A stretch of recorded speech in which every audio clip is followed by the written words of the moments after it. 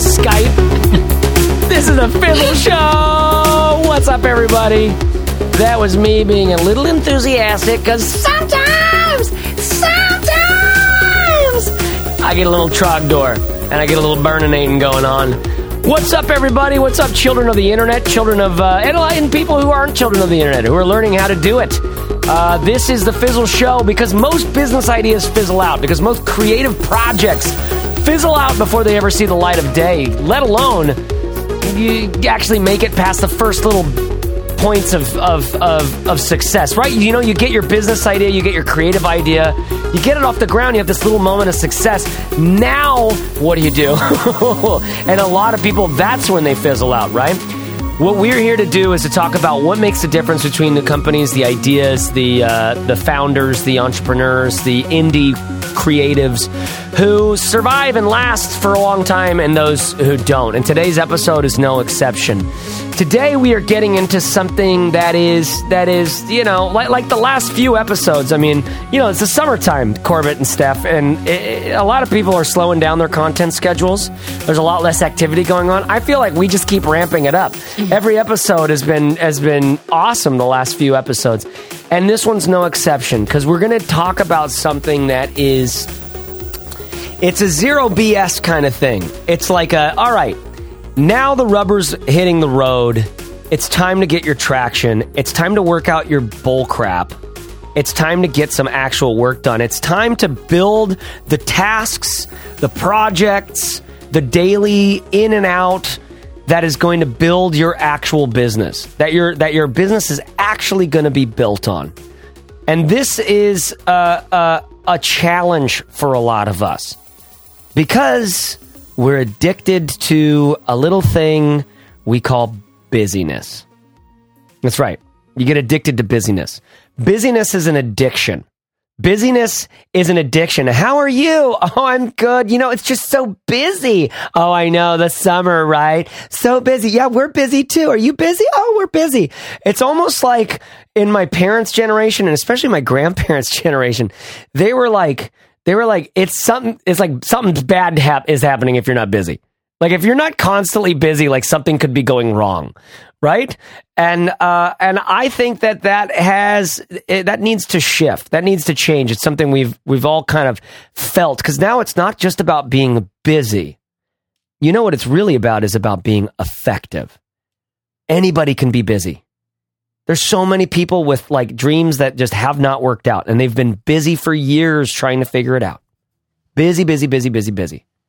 There's so many people who have ideas they've been trying to get off into the world, and they've been busy for years putting them together. Just so busy. Oh, I'm so busy.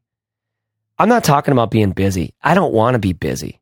I don't want busyness in my life. I want effectiveness. I don't want to be busy. I want to be effective.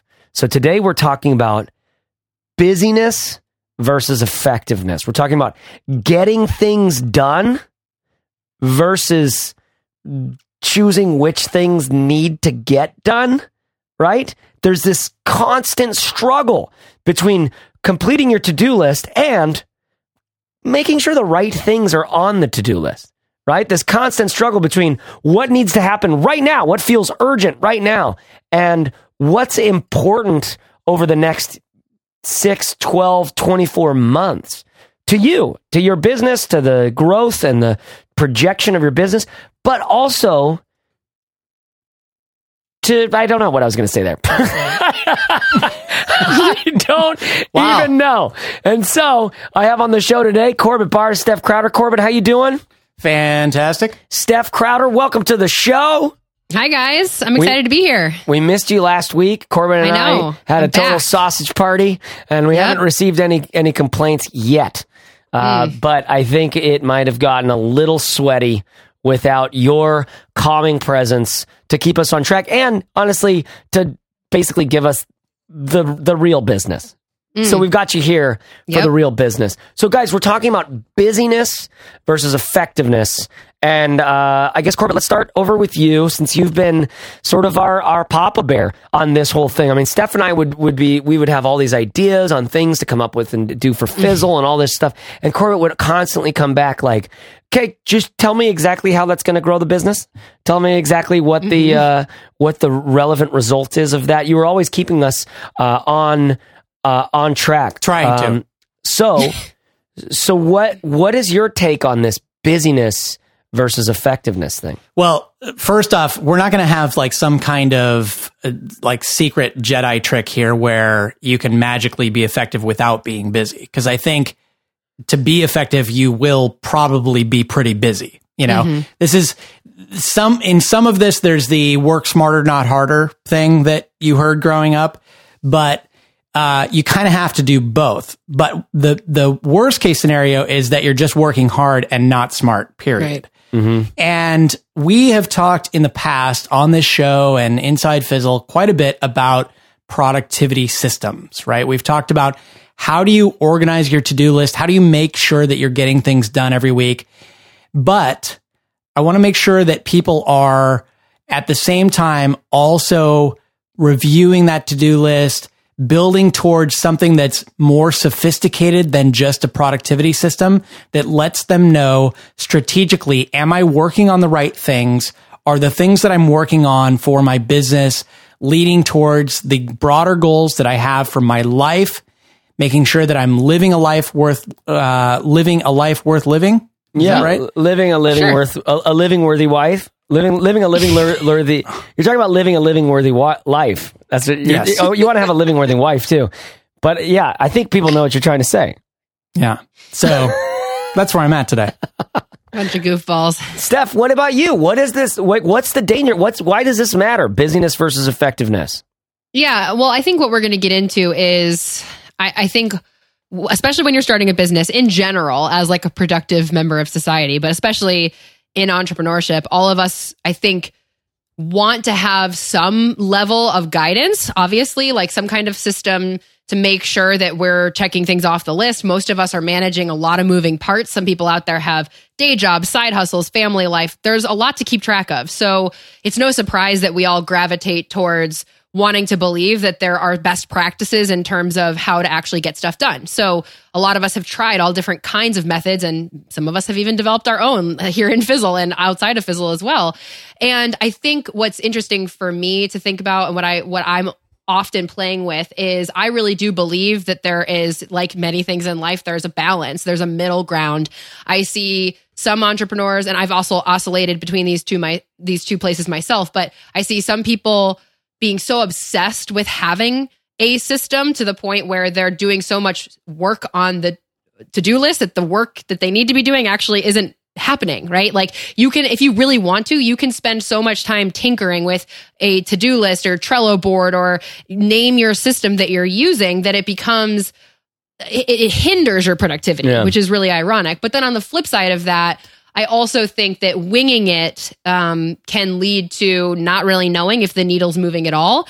You could be wandering way out in left field and not be aware of it, and before it's, you've lost a lot of time and money. So I'm always really interested in exploring. I really do believe there's a middle ground here where you can have that guidance to help you be productive, but also have the space to be creative and actually focus on the things that are going to move you forward instead of being so obsessed with getting the right system. I feel like I see a lot of people worrying that they're not doing their system right, which is kind of a whole thing. So finding that balance, I think, is really interesting. And specifically, they're talking about the balance between what, in your words? I think it's the balance between too much of a to-do list approach, like being so obsessed with having a system versus winging it. So finding enough guidance to also allow for the creativity. Yeah, because the winging it is it has a lot of sex appeal to me. I got to admit. Like, I like winging it, you guys. I love winging it. Like, I have these companies reaching out going like, hey, we sent you the bag. We'd love to do a little Skype call with you. I've never done a single one with it. Because you know why? Actually, it would help me. It would help me to get more information about the bag. The reason why I just don't want to have something on the calendar. I literally do not want anything on the calendar because every day I want to be able to look at like whatever time I have and go like, how do I want to fill this? I want to wing it. And that doesn't always mean that I get the best amount of like stuff done, but I get a crap load of stuff done. You know, it's like this weird mix of, I like the freedom gives me a little energy, the energy helps me complete some tasks, but there is this winging it, there's this, what, I don't know, it's like the slough of the slew, the delta of, I'm just thinking of like the swamp, that's what I'm looking for. The swamp of, I don't know, like Corbett, when was the last time do you get into like winging it modes? Are you like prone to wing it at all? Sometimes, yeah. But I feel like usually that's either time that I just need to recharge and like let my brain and soul kind of like do what it wants for a while. But if that's not the case, then usually it is kind of aimless. I feel like somewhat directionless, wasted time. Yeah. And I get towards the end of a period like that going, what was I doing? You know, and I look back and, I don't know. I think that's just partly how my brain works, but I feel like I need to have a clear idea of what I'm working towards to feel like I'm being effective, because otherwise, you know, how do you judge whether or not you're effective if you don't know what you are working towards? Mm-hmm. Yeah. So there's this winging it thing that I and a lot of other people get into, whether or not we want to. And it can have some nice sort of spontaneous energy in it, but there's this real downside. There's this real shadow to that. And that is exactly the feeling that Corbett was talking about, where you'll end a day going like, did I even get anything done today? Did I do anything important? Do I even know where I'm heading in life? Like, do I even know what this business idea is really heading towards or something? So in the wake of that, we need to get to avoid that feeling, we need to get some sort of a system. But like Steph was saying, some of these systems of like coming up with a goal, figuring out our desired outcomes and creating a list and actually following through on that list, waking up every morning and like taking your orders from the list, right? And going like, I'm going to do this. I have to do this. I'm getting this stuff done. Cracking that whip a little bit, being disciplined a little bit, right? Not being in that spontaneous, creative, free flow thing, but being in the like, get the work done kind of thing. There is this other danger on that side though, where you go too much and you keep your head down and you're just like working on the to-do list because it's the things that's on the to-do list, and you never bring your eyes up to see if we're actually heading in the right direction or not. Corbett, this is dangerous, right? Yeah, absolutely. And this is, I think, the trap of busyness, right? You can get to a point where you're blindly following your to-do list because, hey, it's on the to-do list. The to-do list is always right. You know, you can feel that. And so you just assume that if it's on that list, then it must be important and I got to get this done. And you can also kind of get addicted to that, you know, checking things off, right? Yeah. Even if they're small and meaningless. So an evolution of this, you know, we talked earlier, before we started recording, Steph had this idea of sort of an evolution of your productivity and the system that you're working towards. And I think one of the first evolutions of becoming an effective, not just busy person is reviewing your to-do list and making sure that the things on it are important. Steph, you had a bunch of ideas for how to do that. Yeah. As you guys were talking, what comes to mind for me is I think one of the things, because I'm prone to winging it myself, which is probably why I developed the 15-minute planner method, which I've talked about here on the show before. I feel like I need to corral myself sometimes. And one of the things I think I've missed out on when I'm too far on the winging it side is an opportunity to confront my own excuses and my own inefficiencies head on. So one of the cool things I think about finding some kind of system that does work for you is it gives you this data to look at. You can, like, I'm finding this to be very true of myself right now. It's actually becoming a self-awareness tool where I can if I'm examining what's on my list, like Corbett said, and challenging what's on there, and I'm still not where I want to be, I can look at how I'm working and say, okay, why am I getting off track? Like, why are these things that I'm excited to work on not getting done? How come when I scheduled 3 hours to build something creative, like a creative project, it doesn't get done? And for me, a whole bunch of things come up that have been things that I want to work on myself personally, like in a self-development direction. So we kind of started talking about this before we were recording, but I almost see this as like this pyramid where if you stay committed to examining your work patterns long enough, you can start to see what the things, in your working life you want to change, not only in work, but also personally, and how you want to evolve as a person so that you can, I think, what we're all after is having a good life and being happy. So I think there's more at stake here than just having a to-do list, right? And like feeling like you're checking things off. It can, if used properly, if you are looking and challenging what's on that list, I think you can really start to make some huge gains in terms of confronting excuses and overcoming obstacles that you may not even be aware are present in how you work. How do you mean? Do you have an example of this? Yeah, absolutely.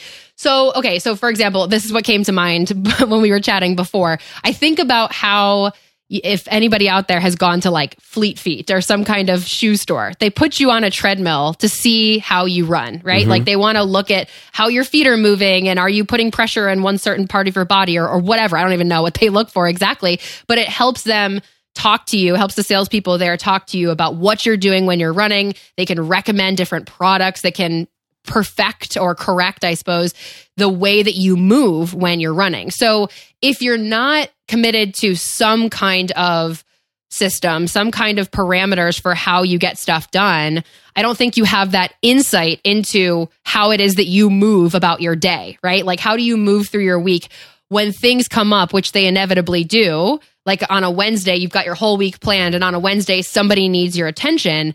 How do you respond to that, right? So to give a couple real examples of my own things that I'm working on, that absolutely planning my week and having a system has helped me realize. The first one I would say is I am someone, so for people out there who are Gretchen Rubin fans, Gretchen Rubin has this book called The 4 Tendencies. And a lot of people will know what I'm talking about. The one that I am is the obliger, which means that I derive, and I've talked about this before on the show, I derive a lot of self-worth, or at least pleasure, happiness, from feeling like I'm close to people and from feeling like I am liked and all of that type of stuff, like all that junk, right? So what happens to me is I've noticed over time that I want to create a course, or I want to work on my podcast, or I want to make something, and I carve time in my calendar for that. And I'm genuinely looking forward to it.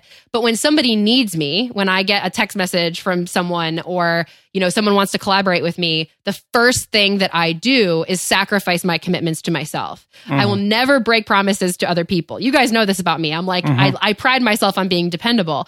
But I'm noticing in my work that it's actually causing me to not grow the way that I want to grow. Like my projects don't get done because of this, personality trait or way of looking at myself. And I don't think I would have seen this about myself if I didn't have weeks and weeks and weeks of looking at my weekly plan and seeing like, oh my gosh, I've wanted to do that podcast episode for 6 weeks and it's not getting done. And you can ask those hard questions like, why is that not happening?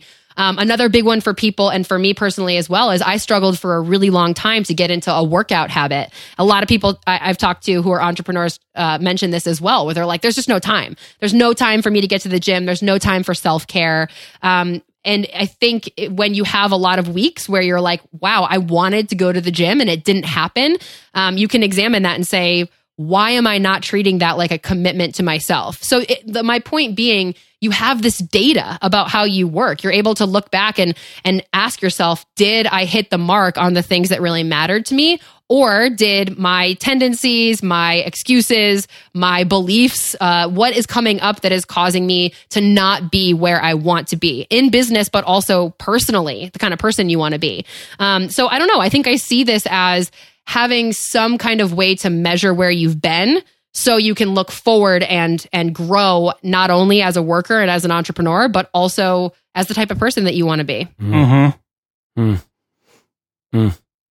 There's a lot to chew on in there. I know. I feel like I just really got into it. I just put it all on the line. I don't know. I think one thing we talked about before this is like a brand new idea. And I love when we do shows like this, because this is like, I feel like our listeners are getting a peek into us kind of discovering our own way of thinking about this. But that evolution that Corbett talked about, if you're someone right now who's kind of in the beginning stages of this and you're like, okay, you guys have got me. I want to be effective. I don't want to just be busy. I want to work on the right things, not just all the things. I think the first thing to do is to think about where you want to end up. So here at Fizzle, we have the goals course. It's a great place to start. You can go to fizzle.co/goals. I think as like the base of the pyramid, if you feel like a chicken with your head cut off, you do just feel busy for busy's sake, I think the first step is to get really clear on what do you want life to look like? All these questions that we ask in the goals course. What do I want this to feel like? What's my word? What's working? What's not working? And that goes back to what Corbett said earlier as well about not necessarily having the right things on your list. If you're worried that your to-do list is just filled with stuff and you don't know if it's the right things or not, I think the first step is to get really clear on where is the compass pointing? Where is that North Star? And I think, at least here at Fizzle, the goals course is a really great place where you can get started on that. And then the benefit of that is, if we're trying to be effective instead of just busy, then when you go and review your to-do list or consider putting something on it or try to come up with priorities for things that are on your to-do list, you can ask yourself, how does this particular thing I'm going to do get me closer to my goals, whatever those are? And you can just look at everything on your to-do list and ask, does this help me, as Steph said earlier, grow my revenue or grow my audience or grow as an entrepreneur? Does this help me grow my skills or help me learn or something? And if you're scratching your head at the end of the day, like, how does having this, committing to doing this phone call or this project with this other person who approached me, how does it help me get closer to my goals? And if you can't see a way that it's going to help you grow your audience, grow your revenue, or grow as an entrepreneur, then you might be just obliging this person because you had it beaten into your head as a 2, 3, 4-year-old that sharing is caring and that being cooperative in school is important, teamwork, all that kind of stuff. And that's great in the workplace. But as an entrepreneur, you have to get a little bit selfish because you're the only one looking out for this thing. There are no gold stars that get you a promotion because you helped out so-and-so and so-and-so. At the end of the day, you look at your financial statement, and that's going to tell you whether or not you're working on the right things. And so that selfishness, I think, is something that we all have to kind of learn. But the first step in that is, like Steph said, getting clear on what your goals are. And the goals course is great at helping unearth those things that are already inside of you and putting them down on paper. Because even if you feel like you're somebody who just wings it, there are things in the back of your mind that you know you want to achieve. You just maybe haven't committed to writing them down. Sometimes maybe it's because you're scared to, because you feel like you don't have any way of actually making it possible. But the beauty of writing those things down and getting clear on what they are is at the end of a period, let's say a quarter or something, you can ask, did I make progress towards these things? And if not, is there something in my productivity system that was preventing me from doing that? Yes. Was my system leading me to work on the wrong things? Was my system letting me say yes to too many other things that were distractions instead of core things? So, setting goals isn't just about, I want to drive a Ferrari one day. It's about measuring whether or not the things that you're working on are truly important and having a way for understanding that at the end of your review period. Yeah, I think that's so well said. And the thing that I would want to underscore in that is I think I see it in a lot of newer entrepreneurs, especially the big question that a lot of people ask is, am I doing this right? Or what's the right way to build a business? Or what's the right way to set this up or live my life, fill in the blank? And what Corbett just said is so dead on, which is and we talk about this a lot in the goals course, is you are really the only person that can answer that question. Yes, there's education and you can take courses and you can hire coaches. And I think those things absolutely have their place, obviously. But I think people are often surprised at how much inner guidance is available to you when you just ask yourself the question, where am I trying to go? What do I want this to look like? You are really the only person that can answer that. So to Corbett's point, to get that kind of sorted out first, then you can make sure that the items on your to-do list are in alignment with that or not. And no one outside of you can help you figure that out at the end of the day. What does the review look like for you, Steph, and Chase as well? I'm curious, like, how do you look at your to-do list and decide, no, I'm not going to do this. Like, it got on there and it shouldn't have, or this thing is more important than this other thing. Like, how do you do that? I think you hit the nail on the head when you talked about growth. And I've said this a million times, but Corbett is someone who's really helped me put everything through this filter. If you know where you're trying to go, you've either done the goals course or you've just done your own visioning work and you know where you're trying to end up, you have to ask yourself the question, are the things on my list helping me grow towards that? Or are they taking me off track? And I think anything that's not directly taking you to that end point, has to be examined really carefully. I mean, a lot of things I think need to be delegated. A lot of things you could just straight up stop doing. But I think it really does come down to, is it growing my audience? Is it growing the revenue? Or is it growing my skill set? I feel like that's the first question that I'll ask myself. The other thing I'll just add on to that is, for my like intuitive feeling type people out there, of which I identify as one of them, I think you have to ask yourself how you're feeling when you're doing the things on your list. So all of us have been there, where you're like, something's on your calendar every single week and you're like, I effing hate doing this. Like, this is like, I don't feel good in my body when I do it. I dread it.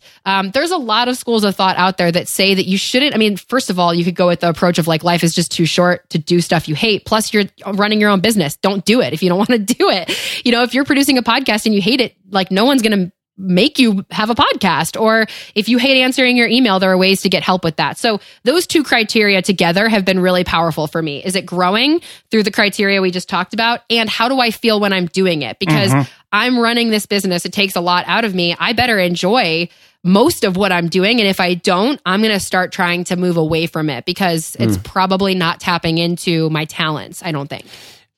I'm glad you brought that up, Steph, because I think it is, it's easy for people when they're just analytically looking at a productivity system to think like, well, what's most important and what's going to move the needle?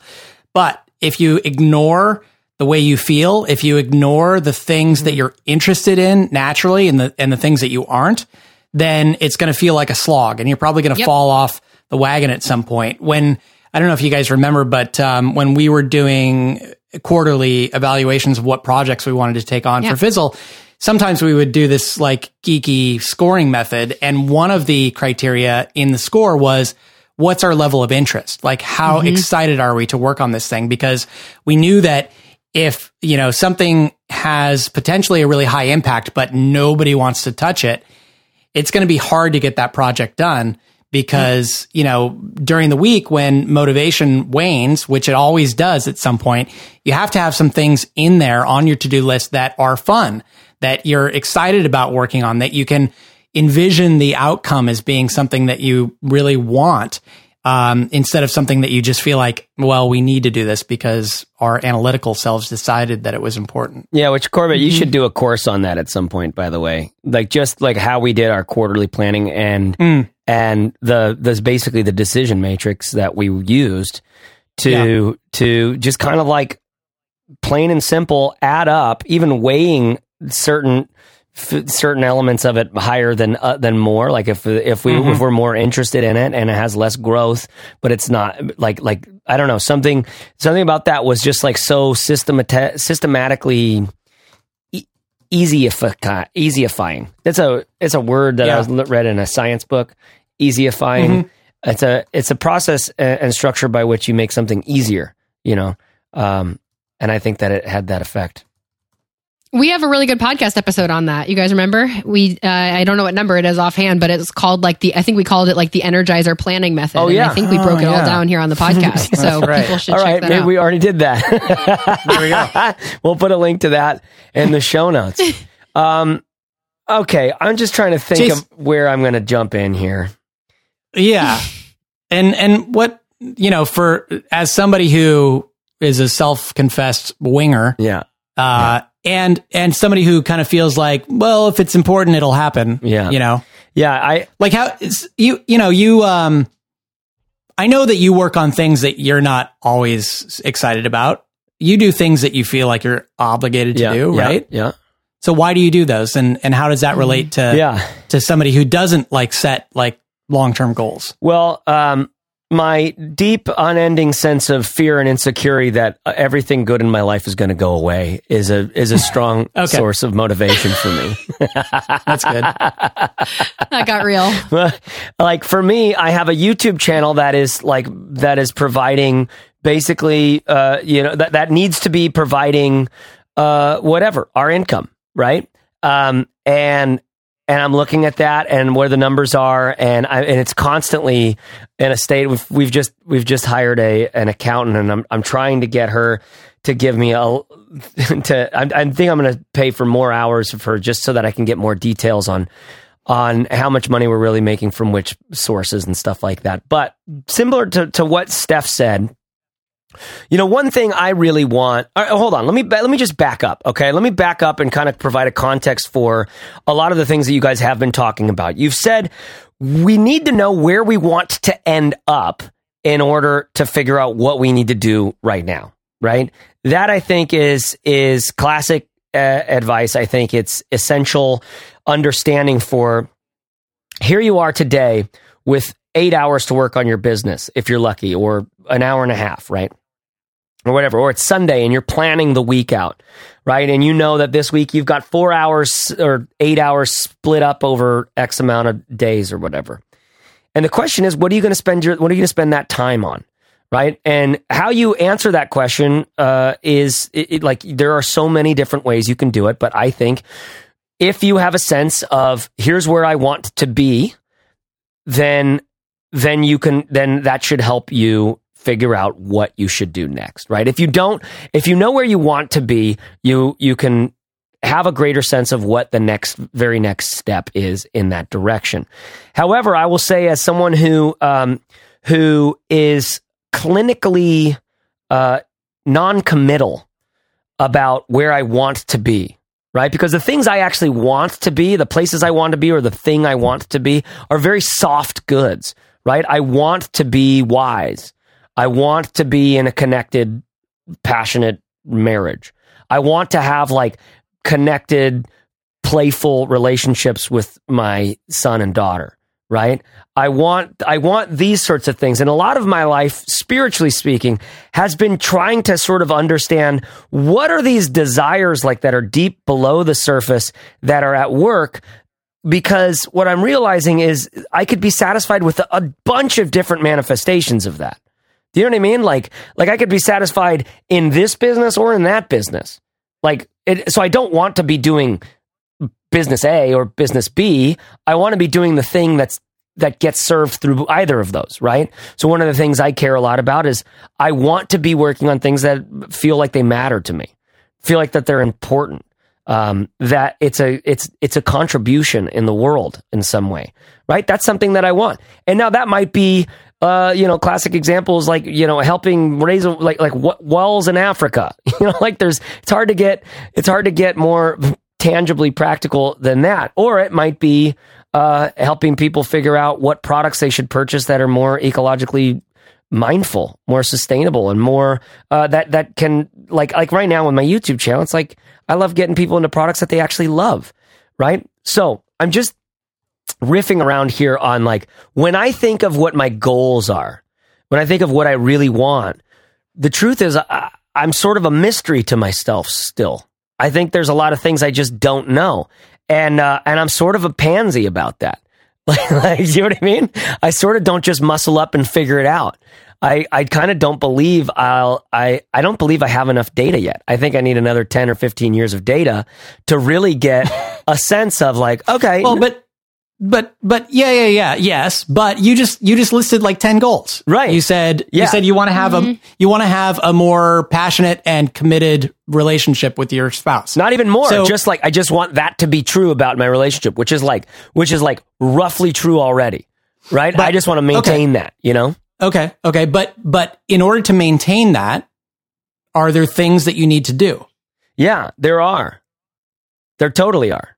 And so that's where, for me, I did that course on the journaling course inside Fizzle, which was it just outlines this daily practice that I've done sort of off and on for a while. And that's how I sort of reconnect to those missions. You know, goal is sort of like it's kind of like Mr. Miyagi didn't have a goal of having the bonsai tree like stay alive. It's like, it was more of like a lifestyle.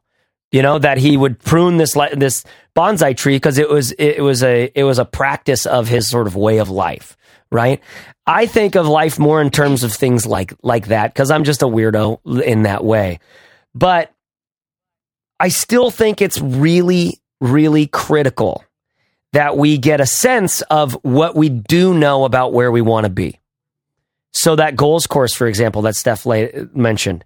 I was there when she led the course, and I did the course live, and it's very powerful because you start out by just trying to understand, what do you already know about where you want to be going, right? And that is the first step, is what do you already know? And then maybe you have some sense of like of how much confidence you have in either one of these. Like one of the things, like I can say, for example, I want to be important. You know, I want to be an important person, right? That's a very honest goal of mine. But I can also look at that and go like, yeah, that's because of my insecurity and my fear and my neuroses. These are things that I'm actively working through. And in fact, the more I get my feeling of importance from my relationship with my wife and my relationship with my son, the healthier I get. And then work just becomes like farming and just work. Do you know what I mean? So for me personally, there's been a lot of silt in the stream of productivity. You know, a lot of looking for personal edification or personal, I don't know, working out my own issues through my work, right? It's really kind of like a therapeutic process for me. So in that example, if feeling important is a goal of yours, or it's something that you feel you need, then you have to ask yourself, how do I feel important? Right. And you have to break that down. Yeah. Right. And this, you know, that would probably get psychological in some ways. It clearly, I mean, totally. Because I look at, keep going. But listen, it's likely that in order to feel important, you either have to do something like work on something that is important, that other people believe important, so they recognize you as important. Yeah. Or maybe it's a mental state. Maybe there's a mindset of importance that you need to cultivate. Yeah. But either way, in order to do that, it's likely that you have to dedicate some time to pursue the mindset or pursue the activities that will make you feel important. And therefore, those are things that could go on a to-do list. Maybe it's not your work to-do list, but it's a to-do list. And to get back to the conversation of being effective versus being busy, if feeling important is something that really matters to you, then you could say that working on something that makes you feel important is an effective task. And that's how you would judge a task.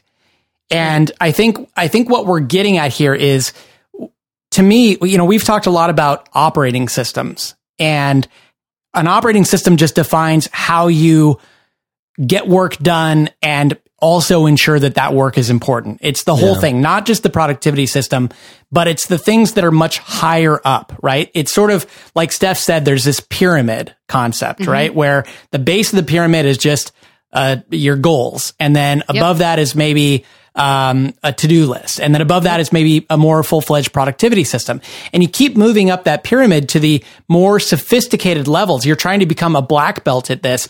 And as you go up, you can't help but get closer and closer to personal development, right? Yes. You get to this level where you're not just talking about goals and what do I want from life and blah, blah, blah, but this overall thing, which is much more philosophical, much more spiritual and so on. And I think connecting those two dots is the scary part for you, Chase, right? Because you love being up there at the top of the pyramid, thinking about personal development, thinking about what do I want to be, not what do I want to achieve, right? But yet you, like everybody else, sit down at your desk every day and think, what do I work on? And it's all that stuff in between that is so hard to reconcile sometimes. Right. Yeah. Right? Oftentimes, you know what I think? I was thinking about this. Like I wish I would have been in the workforce long enough to really like kind of crush my soul enough to just go like, I know I can work if I need to. Do you know what I mean? Like I think, Corbett, one of the things you learned to do when you were working at the consulting company and traveling around and being this sort of like, because you're working on software-y, techie sort of things, right? Mm-hmm. You got to have enough autonomy and creativity and competence and usefulness, right? In the context of a position where you didn't have to pay everybody's salary, right? So there was this sense of like, kind of like, you got a sense of fulfillment from the work, even though you didn't own the whole business, right? That's something that I realize when I say I'm unemployable. It's just because I never worked at a place that like would afford me the ability to do that. And I was never competent enough as an employee to really create that position for myself. That's what I see now, is you can absolutely create those positions for yourself when you're competent enough, right? The only reason why I bring that up is because back to the idea of like what you're talking about, the goal is actually cultivating a mindset of significance and authenticity. Because it's not, for me, right? It's not just, and I'm only talking about this because I think it's helpful for a handful of people out there, right? And if it is, please speak up, because there's a lot of these creative entrepreneurial types like myself who what we're looking for is some level of significance, and doing that through some sort of modality of authenticity. Right? So it's almost like we have to cultivate this mindset of both significance or importance and authenticity, regardless of what we've done to actually to achieve importance or something like that. So this takes me back to what my work was in that journaling course, which was all about showing how over a series of months, using like affirmations, which is this weird thing that I talk about in that course, that really transformed a lot of the way I think about myself, right? And that transformation of how I think about myself really transformed how I brought myself to the tasks that needed to be done, right? Which gets me into like, when I think of what needs to be done now, it's much less involved around that question of who am I trying to become and stuff like that, right? It's much more involved in, okay, well, what are you doing? Well, I'm running a YouTube channel. What does a YouTube channel need? It needs videos. Well, what needs to be true about the videos? The videos need to be interesting enough for people to click on. The videos need to be something that's timely. The videos need to be, so I start creating a list in my head of, just from my own experience, what does this content need to be? How often does that content need to be published? Oh, well, that's my goal, is to publish this level of content this often. What do I need to be able to do that? You know what I mean? Yeah. And the thing that I love about the journaling process is you're really focusing on trying to understand yourself and what you need to feel like you're living a life worth living, right? Yeah. Like we said earlier. A life worth living. And that's why I think it's nearly impossible to come up with a set of goals that can stand the test of time, that lead you in a direction that makes you feel good and worthwhile, and like you and like you're trending towards the person that you want to be, without considering your overall life picture, right? It's dangerous to set business goals without thinking about your life. And I think a lot of us, unfortunately, end up in careers where we don't have a choice. You don't get to think about your life goals with your career necessarily, depending on what you end up in. And so you end up in this situation where you feel trapped because this career isn't leading me towards becoming the person that I want to be. But at the same time, it's also dangerous to try to make your business, force your business to accomplish too much of what you want to be in life. And when you can finally see your business as a tool, what was the second danger? It's dangerous to what?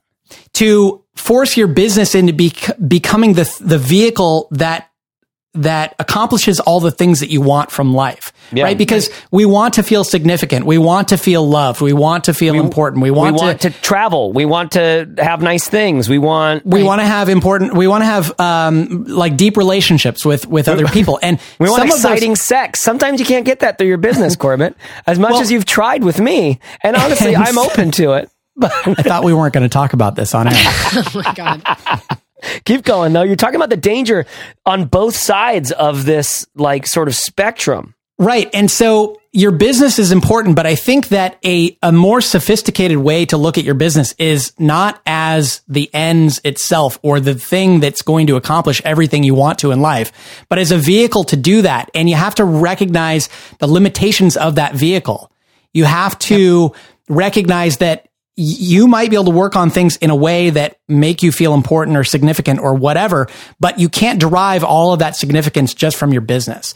And when you can separate and compartmentalize your business in certain ways so that you recognize that, oh, my business really needs to put food on the table and let me feel good about the way that I'm putting food on the table at the same time, then you can stop trying to make it into more than it needs to be, and then it can start to grow and flourish, right? Yeah. So I think this is a really important part because, well, first of all, you said how dangerous it is to set goals when you don't know yourself, right? And it needs to be said that, like, a lot of people are out there setting goals, and it's this weird balance, where you've got to set a goal just to get started. And then once you've gotten started, you get a little traction, you learn a little more about yourself, come back to your goals, redefine them, rewrite them, rejigger them. There is an evolutionary process that happens as you discover more about yourself, but you kind of use the goals to do it. And so at first, a lot of people are very fired up. They feel like, I want to set this goal. I'm going to do this. This is what I want to become. And I'm hearing them and I'm going like, this is going to be fraught. Like, you're going to get, like, there's no there, but it gives them enough fuel to get to the spot that now they have a little more perspective to go, oh, I see now. Okay. So I actually was wanting like this part of this, but not this whole, comes with all this crap. I hate doing all this, and now it's like, okay, so what's that? And then there's more steps along the journey, getting back into, this great mystery of our own existence, right? Of what the hell we are. And I hear you saying, Corbett, that the business itself, we shouldn't think of this business as a vehicle to fulfill all these desires. But the truth is, I really do, because I don't think of it as a business. I think of myself like it's that Jay-Z line. I'm not a businessman. I'm a business man. Do you know what I mean? That's sort of like, to me, the dream of the platform world. It's like you have this personal brand, you have your personality, you have your gifts and talents, your way of looking at the world and your experiences. And then there's all of these potential streams and opportunities that you're kind of constantly playing with. So you might have like a digital media thing, you might have a physical product thing, but they're related to each other in some ways. You might have a podcast over here, which is not related to X, Y, and Z. And so like a Gary Vaynerchuk or a Casey Neistat's a great example of this, where you have companies that are starting up out of this thing that you really represent, which is whatever, freedom, future, possibility, whatever Casey Neistat represents, right? And I see that world as the kind of thing a lot of people are trying to be, and I'm very interested in that world of like, how do you become this personality thing? Because obviously that just like plays right to my strengths, it plays right to my strengths. So but keep going. But I think that's a goal, right? That's a potential goal. Like, I feel like I want to be like Casey Neistat, but it's just as likely that you climb that ladder and find out that it was leaned up against the wrong wall. Because there's no there. There's not. And so with this, for the people who are looking, those of us looking to create a platform-ish thing. I hate the way that I'm talking, by the way. I hate this sounds, but I'm admitting it. Like, I guess this is really how I have been thinking for a while, is you kind of roll with things as they come. Right? So I've got bag companies reaching out to me to do collaborations and partnerships on actually creating the actual product now. That is so weird. After spending so much time just talking about bags, that like now I know a lot about it and I have this massive platform and audience there. This is weird. And then I'm also branching out into other products, seeing where that will go, and probably be doing maybe less bag stuff and more general life purchase stuff, which gets me into a wider audience that yada, yada, yada. So like as a platformy person, there's all of these questions that come up. And it's really kind of like, I don't know if it's just YouTubers, because YouTubers are afforded the ability to get into whatever, I guess. You know what I mean? To be doing, because it's a video content. It's profoundly shareable, way more shareable than a podcast, way more shareable than an email or a blog post in some ways. You know what I mean? Because it's video content. Anyways, I don't want to get us down that rat hole too much, but I think there is a valid way of looking at a business that is this evolutionary entity, where it's like right now it looks like this and this feels good and we'll see what happens after that. And Steph, I think this gets to, I think this is why I'm so excited about the idea of those like group sessions, right? And things where you're able to test ideas out as you go and find where the traction is, because that is what I see as the hardest thing about this getting things done, busyness versus effectiveness thing. Effectiveness. Steph, you mentioned it directly. Growth. You were like, well, what defines what we should be working on? It's the growth. Corbett, you embodied this. It's the growth. I have got it stuck in me now too. It's the growth. It's the real life thing. It's the actual results. It's the thing that makes me, I sniff out in every email and every conversation with someone. I can tell if they're on the hunt or not. If they're still trying to figure out one of these little things, or if they know it's like, wow, I actually can't control all the variables, but I know what I'm looking for. I know what I'm looking for. I'm looking for this kind of thing, this kind of traction, this kind of growth. And for every business, that growth looks different, but there's metrics that don't matter and there's metrics that do matter, right? And so I had a real specific point that I was heading to in the growth. Let's see if I can find it. But I've lost it for the second. But first, we've got a sponsor today, and the sponsor is Sezzle. And this really does blow my mind a bit, Corbett. Tell us about Sezzle. Yeah, shout out from our sponsor, Sezzle, today, because only 1 in 3 millennials in the US owns a credit card today. That's kind of crazy. So Sezzle created a cutting-edge payment platform that enables shoppers to buy now and then pay later like a credit card without the same financial pitfalls. So Sezzle allows shoppers to pay for a purchase in 4 equal installments, completely interest-free, and then Sezzle actually pays the merchant in full upfront and then assumes all the repayment risk from the actual shopper. So this is a tool that you as a merchant can install on your website to open up a new payment opportunity for people shopping. And you can increase your online sales by doing that. So check out Sezzle. You can receive a free 30-day trial by going to Sezzle.com/fizzle. That's SEZZLE.com/fizzle. So I think one of the strongest things we can do is cultivate a mindset of possibility and potential and of almost optimism, which doesn't get us too crazy. I have seen this optimism, like I see it a lot around WDS, this kind of manic optimism that oftentimes can I don't know, it doesn't serve us, because there really is work that needs to get done, and you really do need to make the dollars and cents, and you really do need to serve your customers and understand that, and there really will be challenging, potentially confusing parts about that. So creating that mindset of whatever it is you feel like you're lacking which is kind of, I think it comes up from our subconscious and all this old psychological stuff, this ancient stuff. That's, I think, what a lot of us are really trying to work out in our businesses. And at the same time, we're asking our businesses to be this like vehicle that we like don't work our all of our stuff out on, but we can, it makes money, it puts food on the table and that kind of thing. So we're sort of in this tension between the who am I and what am I here for, and well, I just need to pay this month's rent and put the food on the table or enough for what we need. And I think the line, that sort of the tension between those two, the place that connects those two things is that exploration of growth, is traction, is like, are we growing or are we not? Are we making sales or are we not? And like, are we growing in meaningful ways or not? I'm curious, Steph, from your perspective, when you think of goals, we need to know where we're going in order to figure out what to do today. And then you think of goals as like these things of like, this is where I want to be. And then you think of the to-do list or what we're planning on this week and what we need to get done, right? In the context of that sort of framework and the challenge of like just getting the work done every day and staying on track and yada, yada, yada.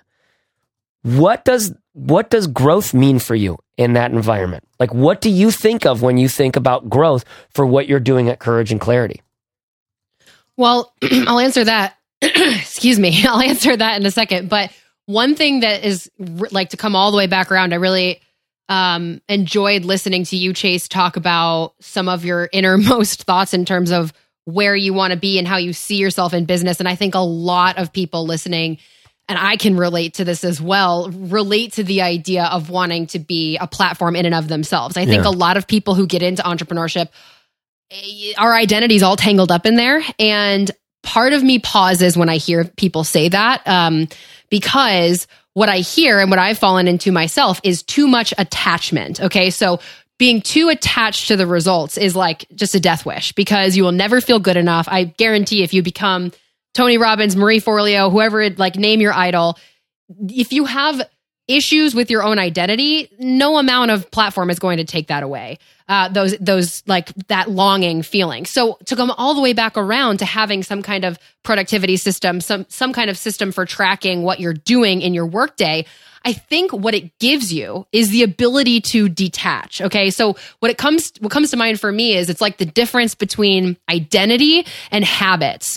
They're two different things. Like when you have, work that needs to be done on yourself in the area of habits, I think sometimes we end up judging ourselves. We say things to ourselves like, I am worthless because I never get my stuff done, or I am not enough because I never make it to the gym, or I'm probably never going to be successful because I always fall short. And when I hear people say that, which I hear all the time, I'm hearing a lot of identity getting mixed up with habits. They're two different things. So what I love so much and why I'm probably so obsessed with the 15-minute planner method and having a system for tracking what you're doing is it gives you the benefit of separating habits, which, like, think about, like, I want like people listening to think of a physical separation. If you're separating yourself from what you're doing, you can examine it like an observer instead of being so close to it where you're judging the hell out of yourself. So it's not about you not being good enough. It's about you having room for improvement in terms of how you work.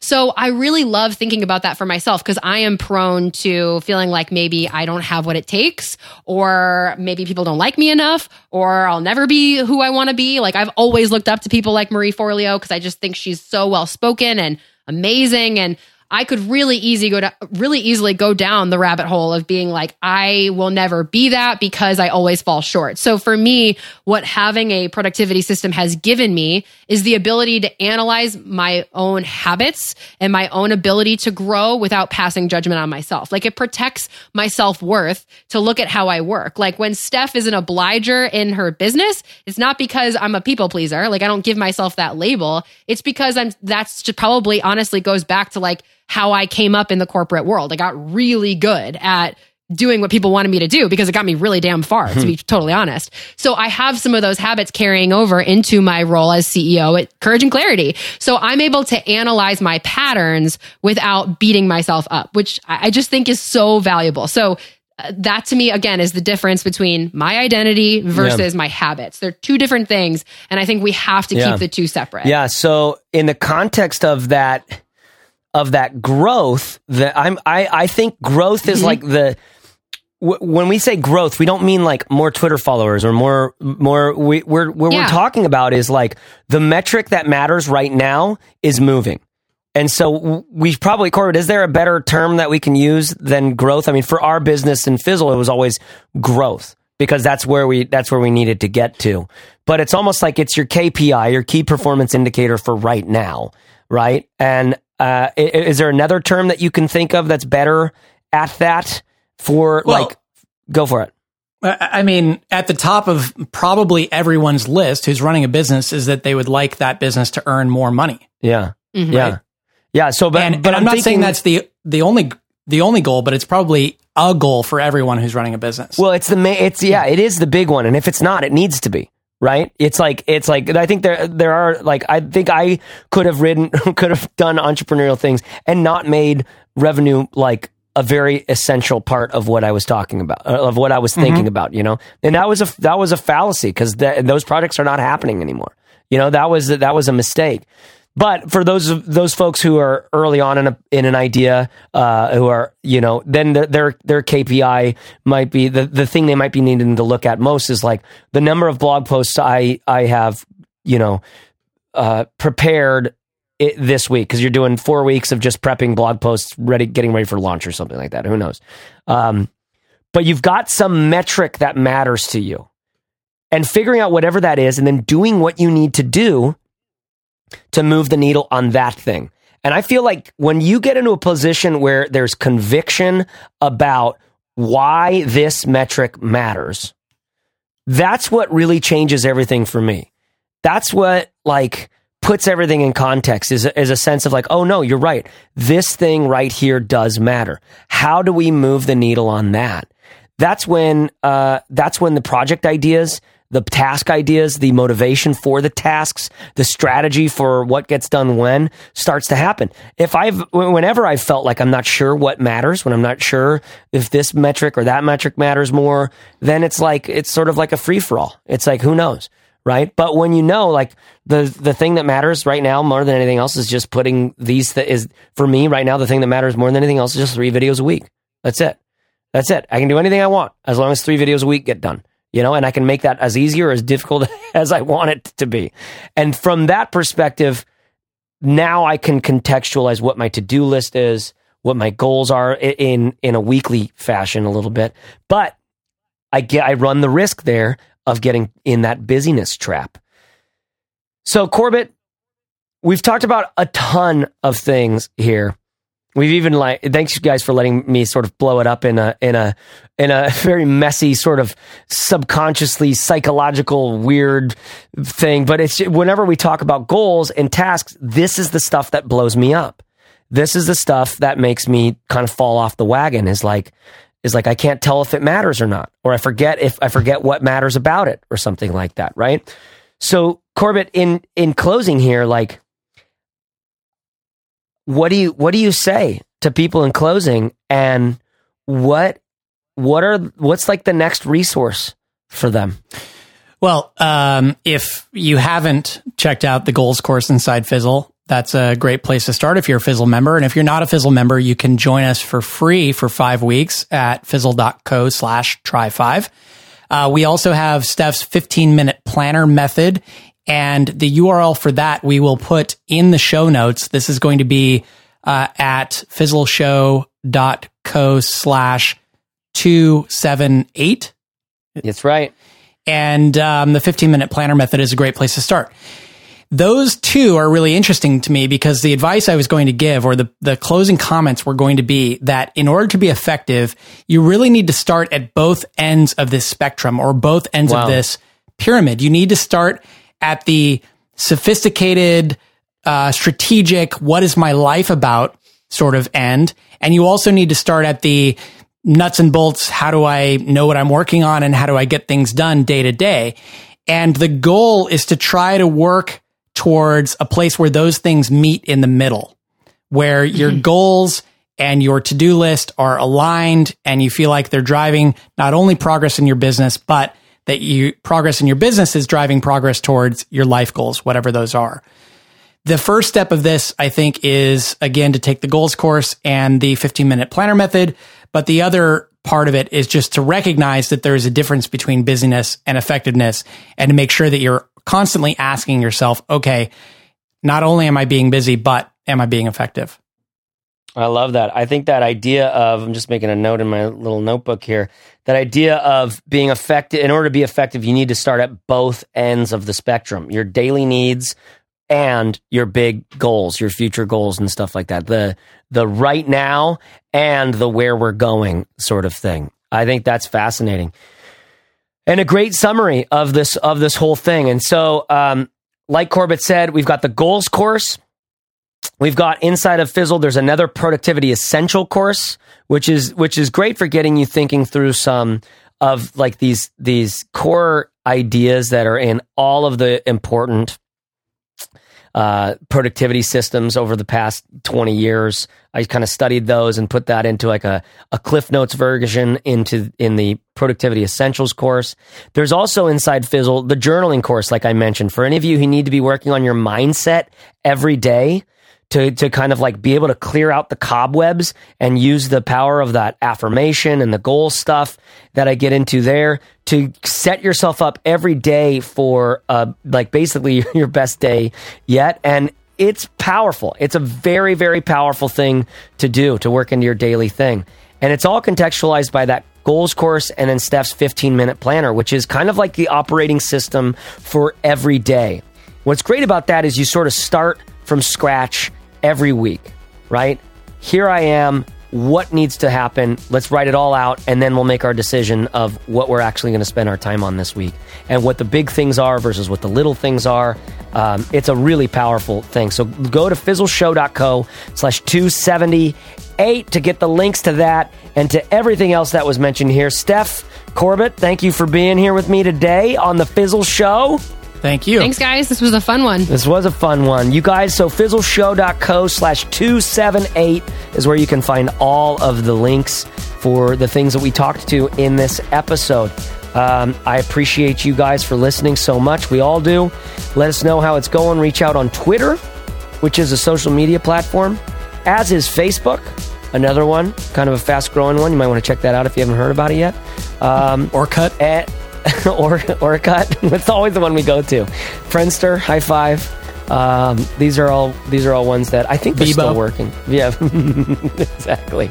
And then, like Corbett said, you can always get into Fizzle, try out our roadmap, take all these courses for free for 5 weeks. Get into the forums, start asking questions and getting feedback from real entrepreneurs who are actually putting their butt on the line to make something that they care about too. Create some friendships with other people who are actually trying things in their life versus people who are just trying to get whatever, promotion or other things that, I don't know. You know how the other people live. Sometimes it feels different. So check out Fizzle. Get that 5-week free trial at fizzle.co/try5. Find care, take care, serve hard, and dig in. Thanks for listening, y'all. And we'll talk to you next week on The Fizzle Show.